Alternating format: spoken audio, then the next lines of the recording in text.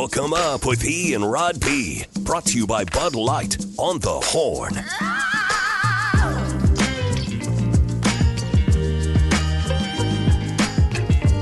Yeah, hook 'em up, hook 'em up. 2 more hours to go on this Thursday edition. Talking bets and wagers based on the Rangers-Astros series starting Sunday now. Astros took care of business last night. Great pitching. Jose Urquidy. Jose Urquidy is the pitcher's pitcher, man. That guy, big spots. He's not these guys you think about as like a Cy Young guy. But, boy, how many times in the Astros runs here to the ALCS and the World Series has he come up in a big spot, pitched great, just like he did last night, locates very well. He's a Mexican. He's out of Mexico, and he is just a really good pitcher. Technician of the position, yes. Mm-hmm. And then, as I say, got 2 days to preview this big series, and we'll get some insiders on tomorrow to preview both the Rangers and Astros side of this. Also get some bigger picture perspective. But first time it's ever happened. But Astros bullpen is their one big advantage in this series, if there is one, because I think it's a very even matchup. Both teams won 90 games. Both teams have kind of had ups and downs and roller coasters as this year has gone on. Both teams have battled significant injuries.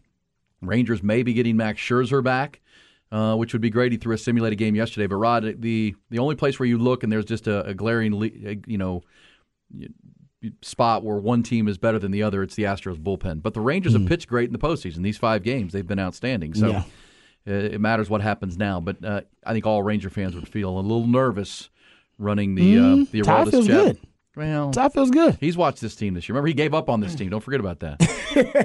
Don't forget, he mailed it in. That's good. I think he was just ready for football season to start more than anything. This is the most baseball I've ever watched. He was quoted on this show saying, I've given up on the Rangers. Well, because like Rod said, I was excited for football. And then, was a little disappointed in that little stretch they had there, and they honed it in, and now look at us now. Yes. They're playing great baseball right now, man. And these games are fun to watch, too. Yeah, because a lot of home runs. Yeah. I think that. And the drama of every pitch matters. It's the only sport where it's that one-on-one battle between the pitcher and the batter. Like I can't think of anything else like it in sports. You can't. I mean, it's playoff baseball is phenomenal. Rangers had 39 blown leads this year. They had 5 ninth-inning blown leads this year, which was close to the top. Only the Colorado Rockies and the Chicago White Sox had more this year. And the Astros, you were top 5 in the league in not blowing games, right? So clutch. And you saw it last night, and you've seen it in this postseason. I mean, the Astros had a 1-run lead. It was 3-2, and Hector Neris came in. One of the things that gives the Astros a big advantage is Ryan Presley, when he's locked in and not tipping his pitches. He was doing this for a stretch this year. He is really lights out. He's closed World Series games, right? He's closed big playoff games. Rangers guys, that's the other part of this. This is going to be a high pressure series. It's going to be a high intensity series with high leverage positions. How confident are the Rangers pitchers? Because they've had some struggles. The Astros guys, you feel like been there, done that. Hector Neris is he's been part of a World Series team and champion, as has Jose Abreu on a couple of occasions, and Ryan Presley. These guys been there, and Rangers are there for the first time here. So that would be the only place. Everything else, you might give the offensive advantage to the Rangers. Yeah. With the addition of Evan Carter and the return of Josh Young to their everyday lineup, they're as deep as anybody. Right now, they're killing it. Yeah, it's going to mean didn't they have the most All-Stars this year? They did. Yeah, they did. I mean, the Rangers if Max Scherzer were to come back, I mean, you're not getting Jacob deGrom back, you know that. But if Max Scherzer could come back and he maybe help out that bullpen we're talking about, that would be huge. And the Rangers are ahead of schedule. They're not supposed to be doing that, having this type of run this year. Right? Aren't they a little ahead of schedule? Isn't next year supposed to be the year kind of for them? I would disagree with that. I would say that the ownerships, the trades they made at the deadline would indicate they felt like they needed to go all in this year.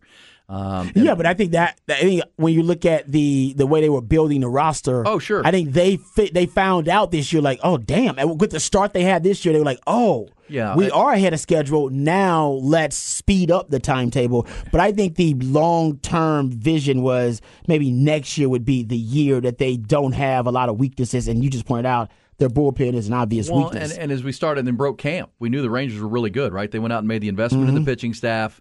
Even though it didn't work out with Jacob deGrom, Eovaldi's been great. Andrew Heaney's been really good for them. The investments have paid off, and Seager and Semien were the investments 2 off seasons ago. Yeah, huge dollars, and they've paid. And we've told you the Rangers have this this farm system that's coming, and now you're seeing the fruits of that with Evan Carter and the addition of Josh Young coming through that system after being a high draft pick out of Texas Tech. I mean, and that's what here's why I'll give the Rangers ownership a lot of credit. They've invested the dollars, and when it was time to make deals at the deadline, knowing they've got this really fertile farm system, they used it to attack the market and bring in Max Scherzer and Jordan Montgomery has been as big an addition as anybody has at the deadline, who they got from the St. Louis Cardinals, big-time addition. So now their depth of pitching is good. But remember, Rod, they played a series back in early September, right after Labor Day, and the Astros swept it and outscored them 40-10. So that still resonates, I think, that the Astros have to have a lot of confidence and that they can handle this pitching staff and know how to attack this pitching staff. Rangers are going to have to prove it because the Astros have I believe the Rangers won the first series of the year way back, and the Astros really dominated the head-to-head race the rest of the way. So, look, a lot of subplots, a lot of star characters, 2 experienced managers that have known each other. A lot of familiarity, too. Can we play this Dusty Baker that we've been playing this morning? This is pretty good. This is Dusty Baker.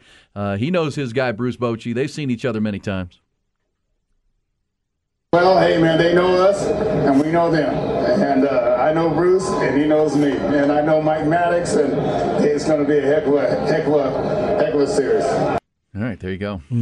Yeah, this says Nick from San Angelo says, how many blown leads did the Rangers have this postseason? What have you done for me lately? Just point out that's the one advantage I see on paper.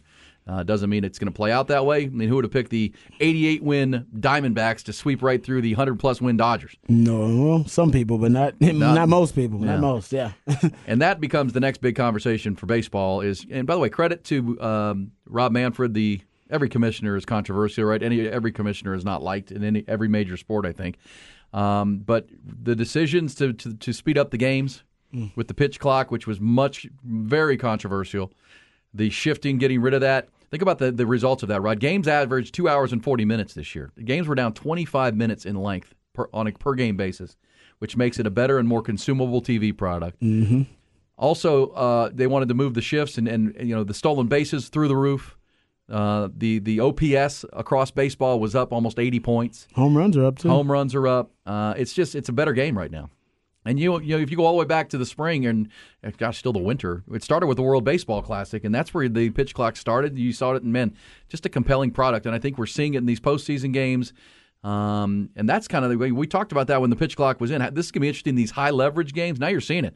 Pitchers got to get back on the mound and pitch, Rod. Mm-hmm. Batter's got to get back in a box. You can't stand around and wait. No, you can't gather yourself for 2 minutes or whatever it is. No. Yeah. I mean, and these are the games where that matters most. Adds more pressure. It does. I love it. And I think it's Rob Manfred's legacy. I know he is hated. I mean, all of the commissioners are, like you said. Maybe Adam Silver is kind of the exception to the rule. But I'll say this: Rob Manfred did a great job with that. And he was bullish on it. Speaking of bullish or BS, he was bullish when a lot of traditionalists were against him, and they talked a lot of trash about Rob Manfred and his leadership.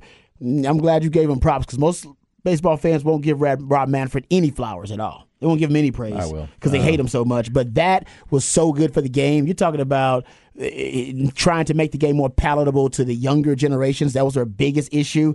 And the best way to do that for a generation that has the attention span of a goldfish, all right, is to shorten the games and also make them more offensively centric games. I make sure they're high scoring games, and that's what happened. Showcase the athleticism and the talent of the players, which you got to do with a guy like Ronald Acuna Jr. Right, 40-70, stole 70 bases, hit 40+ home runs. Those are the guys that it's not just home runs and strikeouts anymore. You can put runners in motion, you can steal bags. The shifts have helped guys like Corey Seager and Kyle Tucker for the Astros and Rangers. Their batting averages are both up, and MVP caliber seasons for them.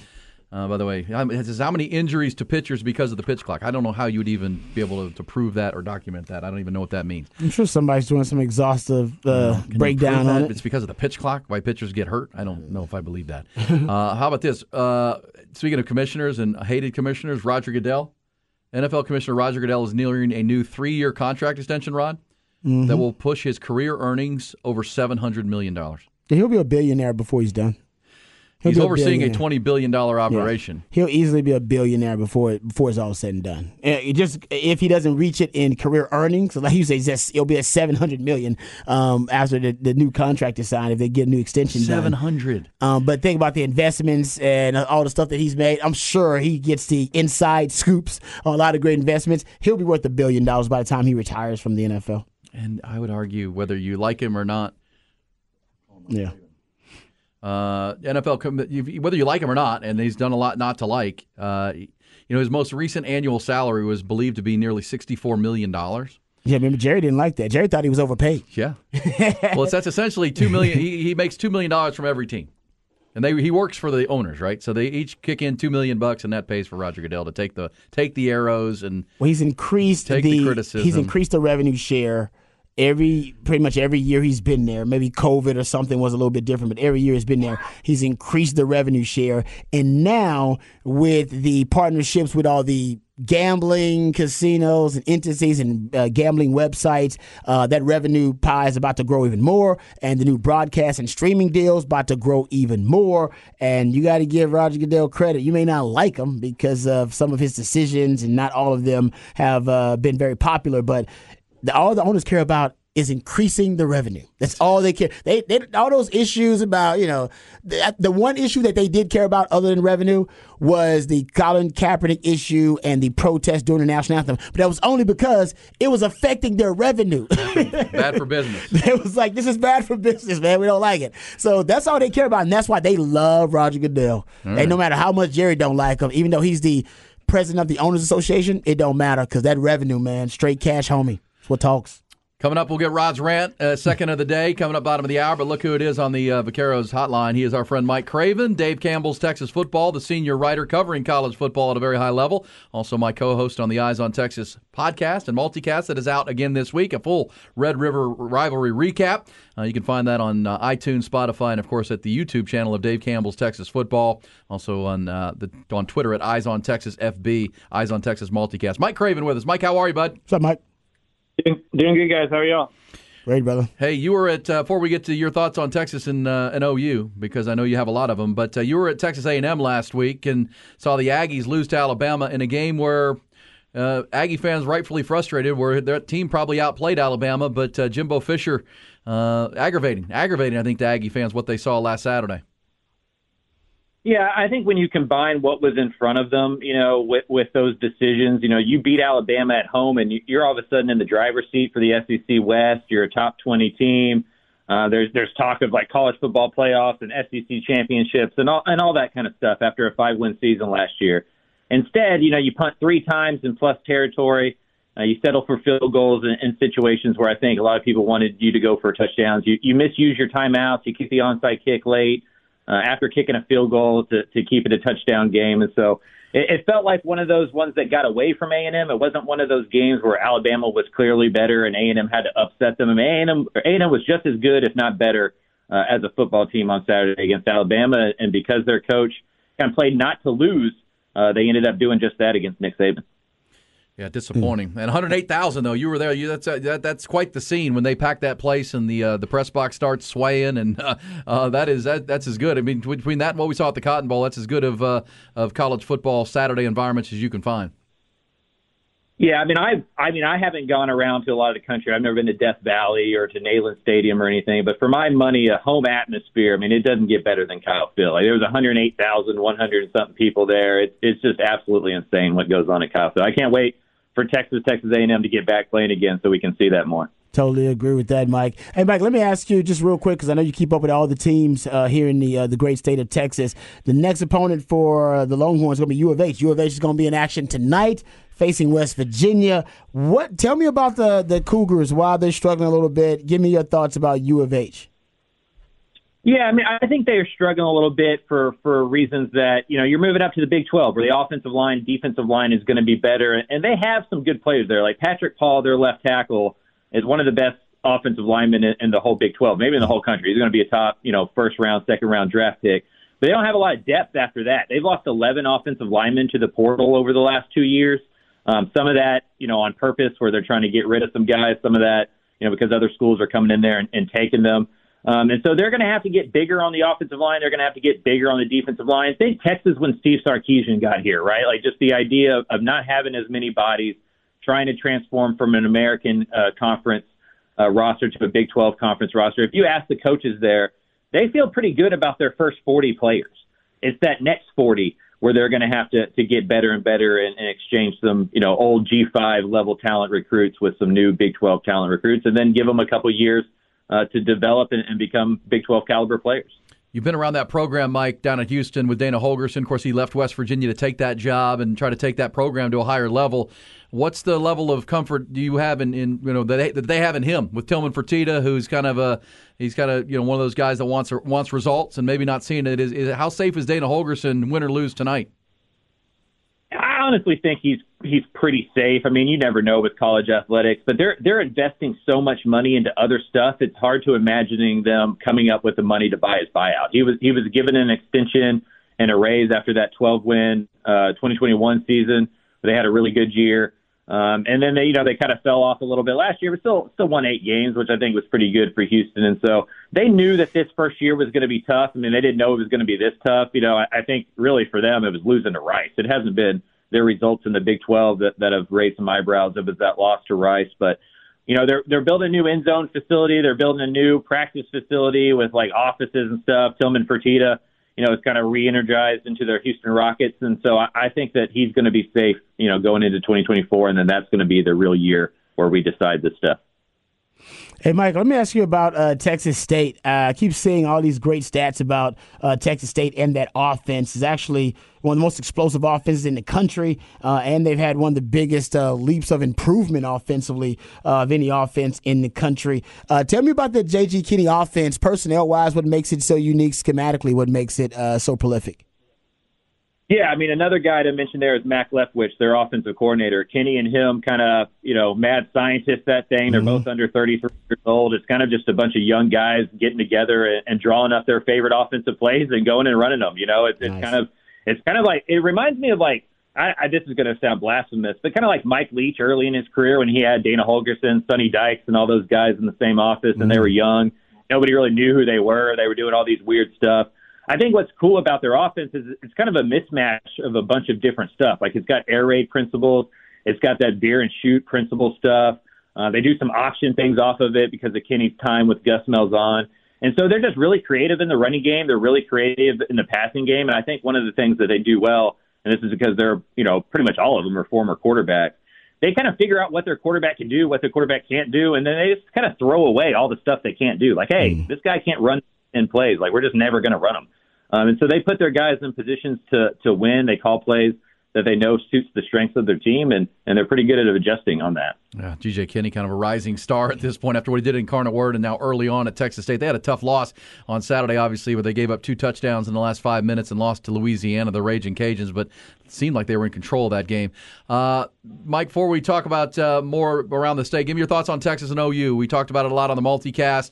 One that got away for Texas, their own mistakes, right? What you said all year, and I think we all have.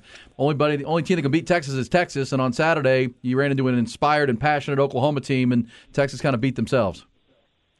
Yeah, I think it's a double-edged sword for Texas. On one hand, you made all those mistakes, you lost the game, and that's a bummer. But on the other hand, you turned the ball over 3 times. You had a goal line stand get stopped. You had a penalty on a punt that extended an Oklahoma drive. It was basically 5 free drives for Oklahoma in that game, and you were still ahead with 1:11 left in the football game. And so, if you're Texas, you're just trying to get back to that rematch, and you think if you can play a clean game, you're better than Oklahoma. I believe that as well. And so for Texas moving forward, I think it's just, the same thing, right? Like limit the turnovers, play good defense, run the football. Texas is one of the best teams in the nation. I think we all can agree on that at this point. It's just going to come down to execution, motivation, and just discipline, really, the rest of the way out, I think. Yeah. No, I agree with you on that, too. The Big 12, let me ask you this really quickly, Mike. The Big 12 is if you take Texas and Oklahoma out of it, of course, because they're looking forward to the move into the SEC, is this as down as you've seen the Big 12 ever? Yeah, I can't think of another time. I mean, honestly, whoever wins this Texas Tech-Kansas State game this weekend is probably the lone challenger remaining. Mm-hmm. And just kind of think about that, just with how Tech has played this year and what Kansas State has been. It's definitely a down year. It's a bummer. I'd imagine if you're Brett Yormark and you gave him some truth serum, he wouldn't be too excited about having it this year, right? As the down year, he wanted this year to be one where maybe somebody could spoil that party. But it doesn't look like it. Tech is still in a second year on a head coach. They need another year or two to kind of get better in the trenches. Kansas State lost, Deuce Vaughn, which, I think everybody thought they would just be able to replace him, but you just don't replace a playmaker like that. And so it doesn't look like Texas or Oklahoma have any real challengers, and I would bet most of my next mortgage on the fact that those two, have a rematch in Arlington in a month. Yeah, I would agree with that. Early December. Yeah, K-State, Texas Tech this weekend. Jones Stadium in Lubbock is a big one. Kansas is at Oak State in the Big 12 this week. Also, West Virginia and Houston tonight. That's the Thursday night game. What about TCU, Mike? You've seen them. You've been up close. You wrote the cover story on Sonny Dykes for Dave Campbell's Texas football. They're 3-3. They lost to that West Virginia team we're going to see tonight. They obviously not the same year as last year. We knew they were replacing a lot of players. They're going to play BYU on Saturday afternoon. What's going on in Fort Worth? Well, they can't score. I think the defense has been on par with what the defense was last year. Not great, but definitely not bad. Winning. You can win in the Big 12 with that kind of defense. But last year with Garrett Riley as the offensive coordinator, with Max Duggan at quarterback, they had Quentin Johnston out wide. They were much better along the offensive line. They lost, their guard starters from last year to the NFL. And so, I've heard people joke, like, pick your favorite TCU player from last year, and he's not there anymore, right? And so they were always going to take a little bit of a step back. You weren't going to go 12-0. You probably, were going to be an 8-7 win team because of all those losses that you had and the turnover on the coaching staff. But I think it's been disappointing because they thought Chandler Morris was going to be better than he was. He thought this offense was going to be more explosive, and they just haven't come up with playmakers. They haven't been as consistent running the football. They've had success running the football, but they've been really bad in the red zone. I think they're like 120th in the nation in red zone touchdown percentage. Like, they're worse than Texas in the red zone, scoring touchdowns so far. That's just been a big problem for them. They were able to win all of those one-possession coin flip games last year, and then this year they haven't. They lost 2 of those where they didn't lose any of them last year. And so I think it's just thin margins for a team like TCU, and it only takes a player or two or a bounce or two to go from 12-0 to 8-4. That's just kind of the parity in college football. Feels like it. And last thing, Baylor, what a mess. I mean, Texas Tech, made it look easy, kind of like Texas did when they went to Waco. Dave Aranda, not in good favor with the Baylor fans, especially with Joey McGuire coming to town and beating them around pretty good. Mack Rhodes, their AD, says he doesn't think the team has quit at all. What's your read on what's happening in Waco with Dave Aranda? Yeah, I think this is just the result of, not poor recruiting, but not the recruiting they were doing when Matt Rhule, Joey McGuire was there. They don't have Terrell Bernard. They don't have Jalen Petrie. They just don't have guys like that. They don't have an Abram Smith. And so when they were winning the Big 12 championship in 2021, they weren't scoring a lot of points. They were playing really good defense. They were running the football, and they were winning close games.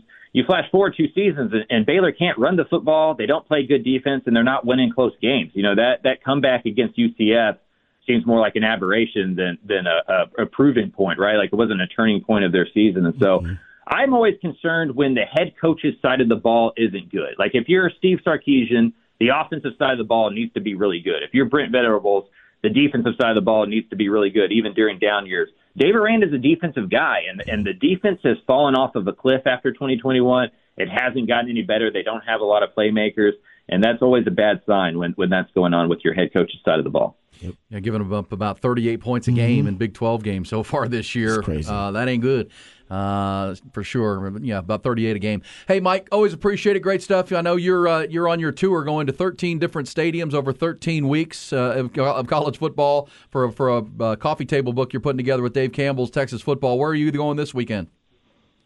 I'm going to Texas State. Going to see Texas State versus Louisiana Monroe. A fun fact about this tour, I've now been to 6 different stadiums on this tour. The home team has lost every single time. That's good. Yeah, you're the kiss of death, Mike. You're the kiss of death for the home team. Yeah, they may not let me keep coming to these games. But Texas State is a 17-point favorite, so we're going to really test that theory this weekend. All right, buddy. All right, Dave, Mike Craven, check out the Eyes on Texas multicast. Also, all of his stuff at Dave Campbell's Texas Football, the Republic of Football Texas Network, man, covering all the teams, 13 of them now. in the great state, including Sam Houston, as they've joined the fun. Thank you, Mike. Appreciate it, my Thanks, friend. Mike. Later, guys. All right, there's Mike Craven. At Craven Mike on Twitter. He does. It's always good to get he's covering these coaches and talking to these coaches and teams daily. We microscope Texas, but keep an eye on what goes on. Mike has got the deep dive around the state of Texas. All right, we'll come back. When we do, Rod, you ready to give us a rant? Yes, sir. Good rant. What are we ranting on today?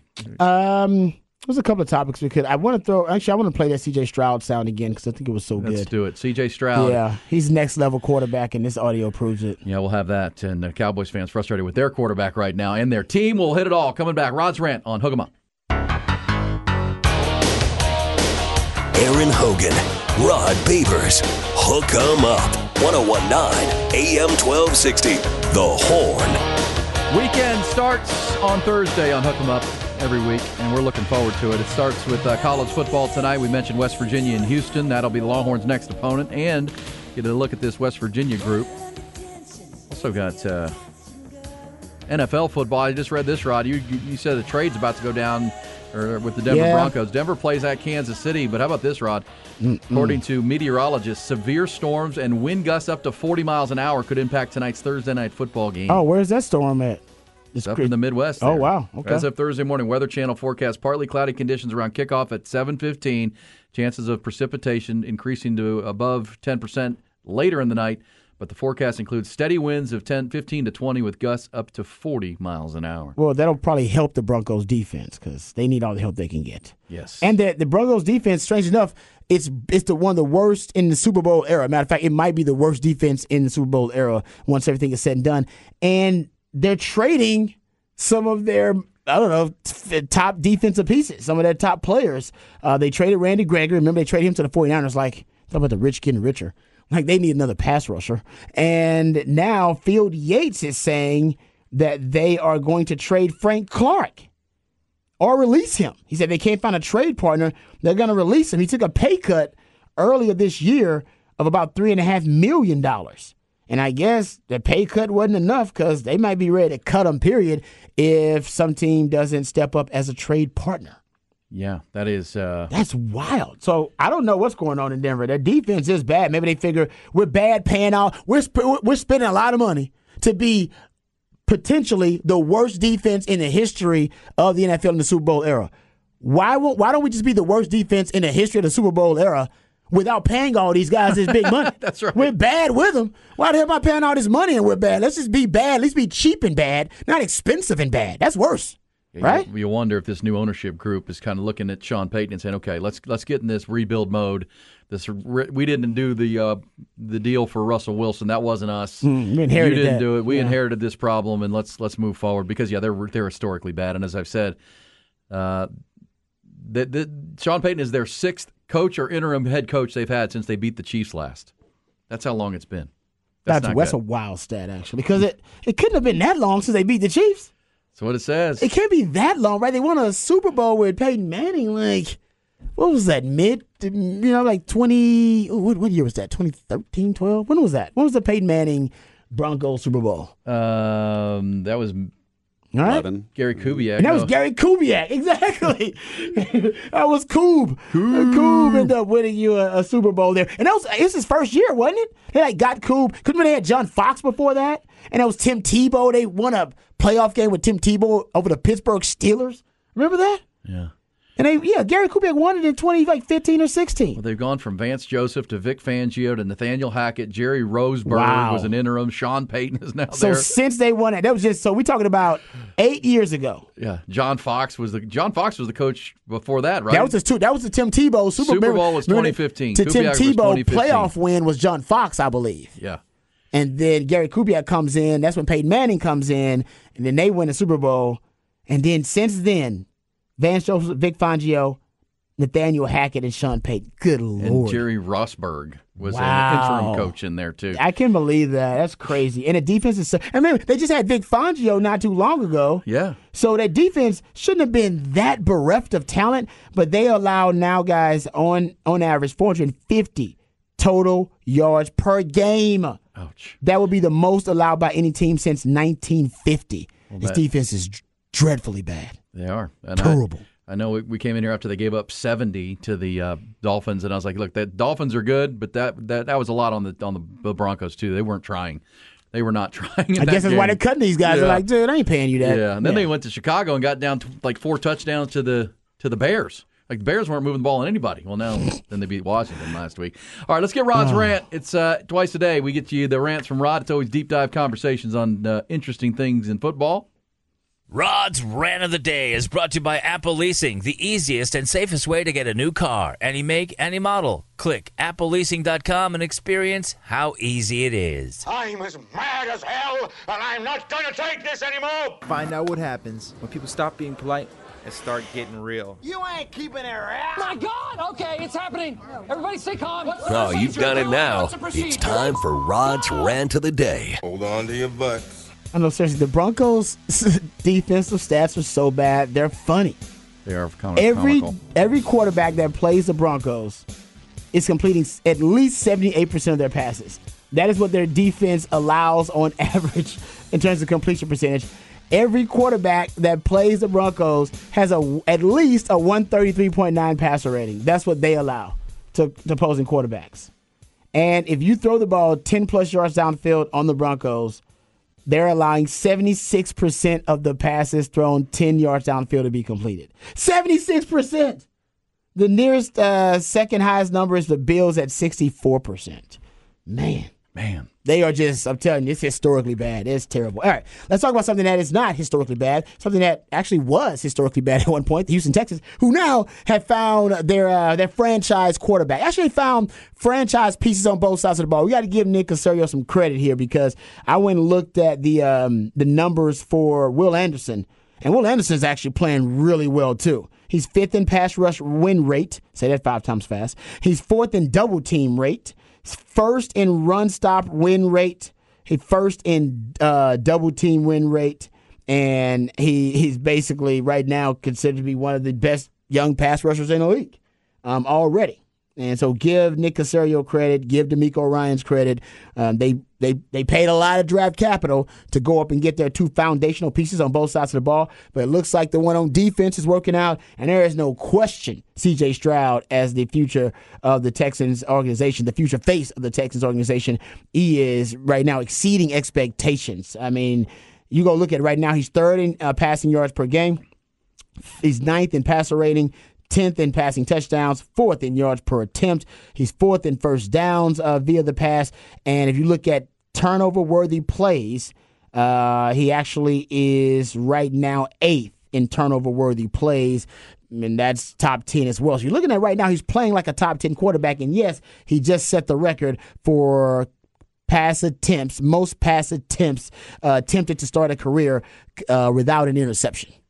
So most consecutive pass attempts to start a career without an interception. He has that record, by the way, passed up Dak Prescott. But none of those statistical achievements and nuggets really impressed me more than the audio I heard. It was early this week. I think it was on Monday. I heard this audio, him speaking to the media about their go-ahead touchdown versus the Falcons. Now, they lost that game because the defense didn't hold up. They thought they scored the go-ahead touchdown on the last offensive drive for the Texans, but then the defense gave up a score, and they lost that game to the Atlanta Falcons. But C.J. Stroud was describing what he saw throughout the game that led him to speak with the OC Bobby Slowick, who, by the way, is a rookie OC, rookie play caller, and obviously the offensive coordinator for a rookie head coach in DeMeco Ryans. So you got a lot of inexperience there. And so he talks about what inspired him to go talk to his OC and essentially diagram and design his own play so that they could score the go-ahead touchdown in that game. By the way, 2-1 Dalton Schultz.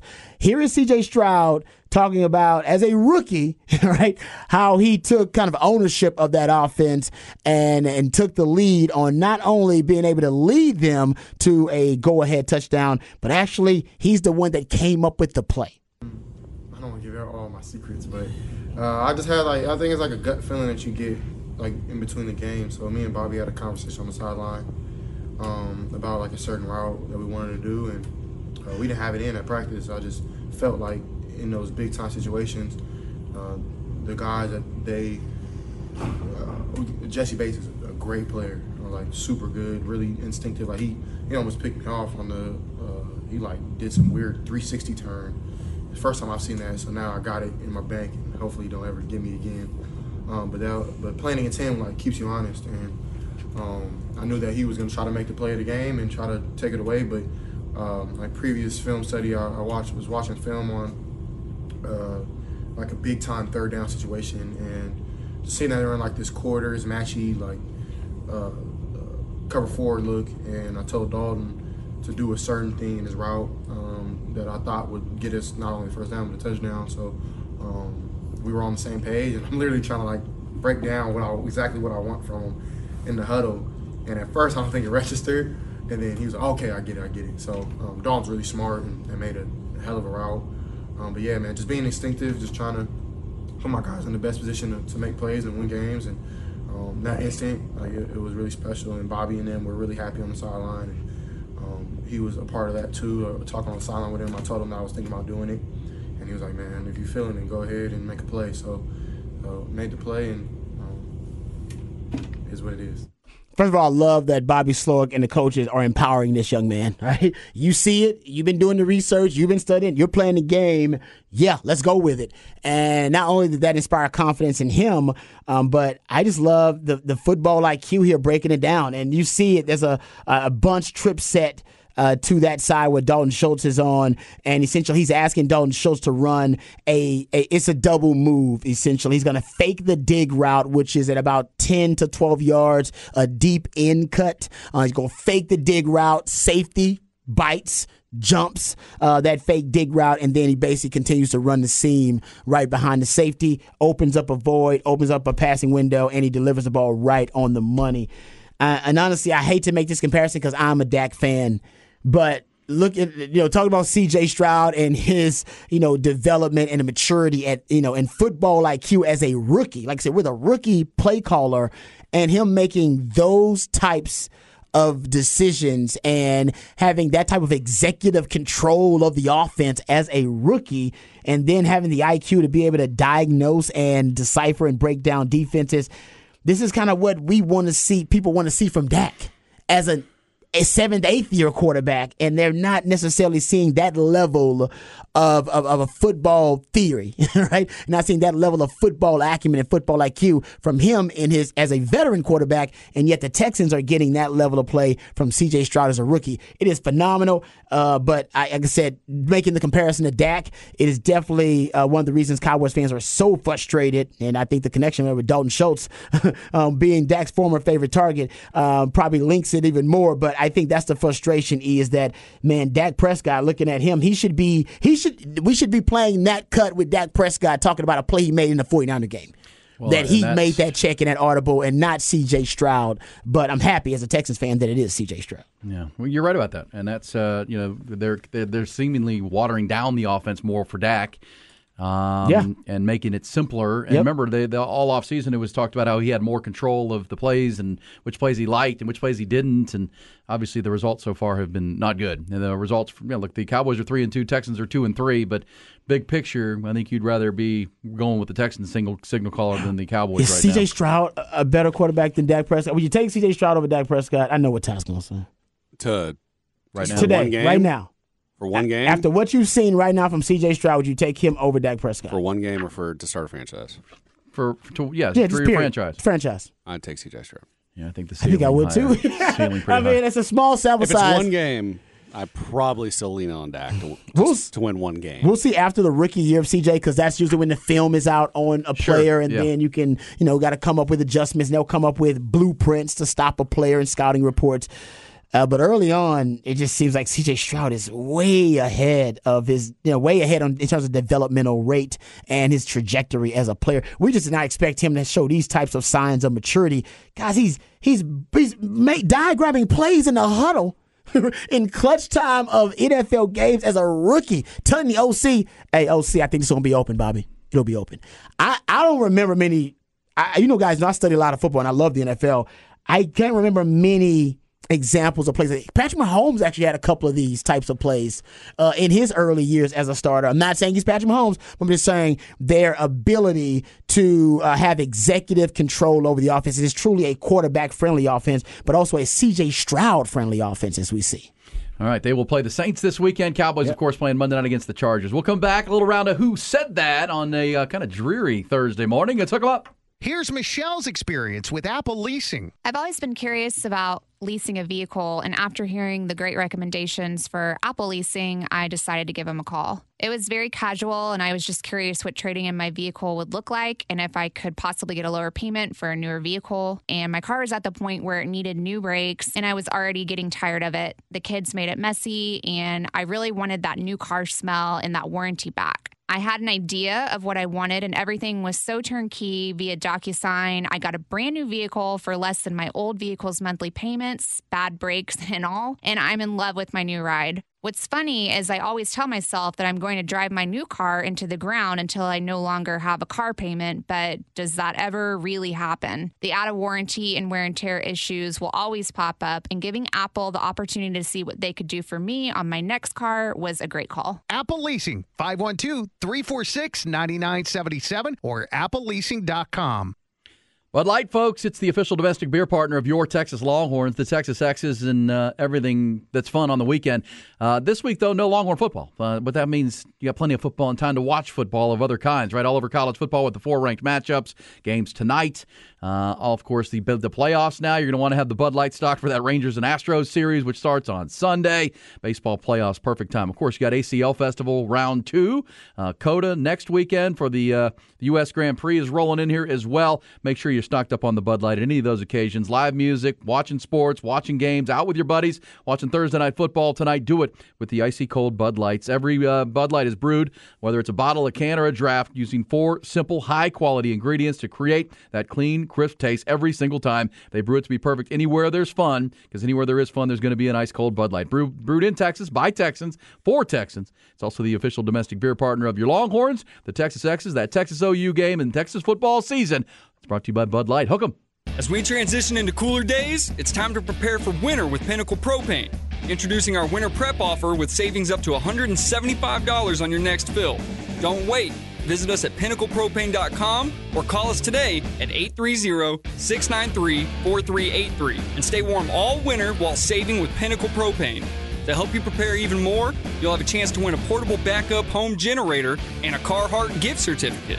Pinnacle Propane, your trusted partner for all your propane needs. Hey everybody, Aaron Hogan, football season in full swing, and there's no easier way to get in on the action than with Underdog Fantasy and their Pick'em game that's an absolute blast. I've been telling you about it. It's a fantasy game, but you can win real money on each game you're going to watch. Pick between 2 and 5 players in a game on either side of the ball. You choose whether they're going higher or lower on their in-game stats, and then you just watch the game. You can win up to 20 times your money in a single game by going 5 for 5. It's illegal here in Texas, and it's a ton of fun. Had a game last weekend where I was this close to going 4 for 4. Just missed out, but man, it was a blast following along. You can do it again starting Thursday night through the weekend. Build your dream team today. Just go to the easy-to-use mobile app or go to UnderdogFantasy.com. Sign up with promo code Hogan, which is my last name, Hogan. Underdog's going to double your first deposit, and listen to this, up to $500. That's right, you can double your money up to $500. It's Underdog Fantasy, so easy and so fast to get started and play. Win some real money while rooting for your favorite players in your biggest games. It's Underdog Fantasy. Promo code Hogan, Hogan. Must be 18 or plus and present in a state where Underdog Fantasy operates. Terms apply. Concern with your play. Call 1-800-GAMBLER or visit www.ncpgambling.org.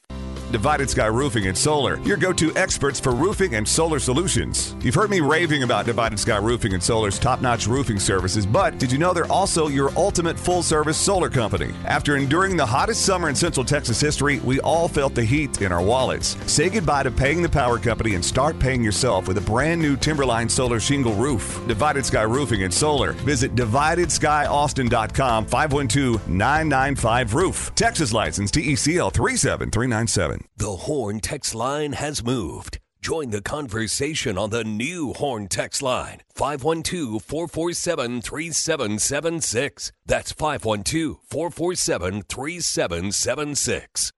Aaron Hogan. You just got to keep living, man. Rod Babers. L-I-V-I-N. Ian Rod B. On the Horn. Ooh, and been saying that. Who said that? Who said that? Who said that? Who said it, Rod? Who said that? Who said it? Who said it? That's right. Who said what? We're going to play some audio. I got some good stuff for you today, Rod. I got some good stuff for the folks out there, the people.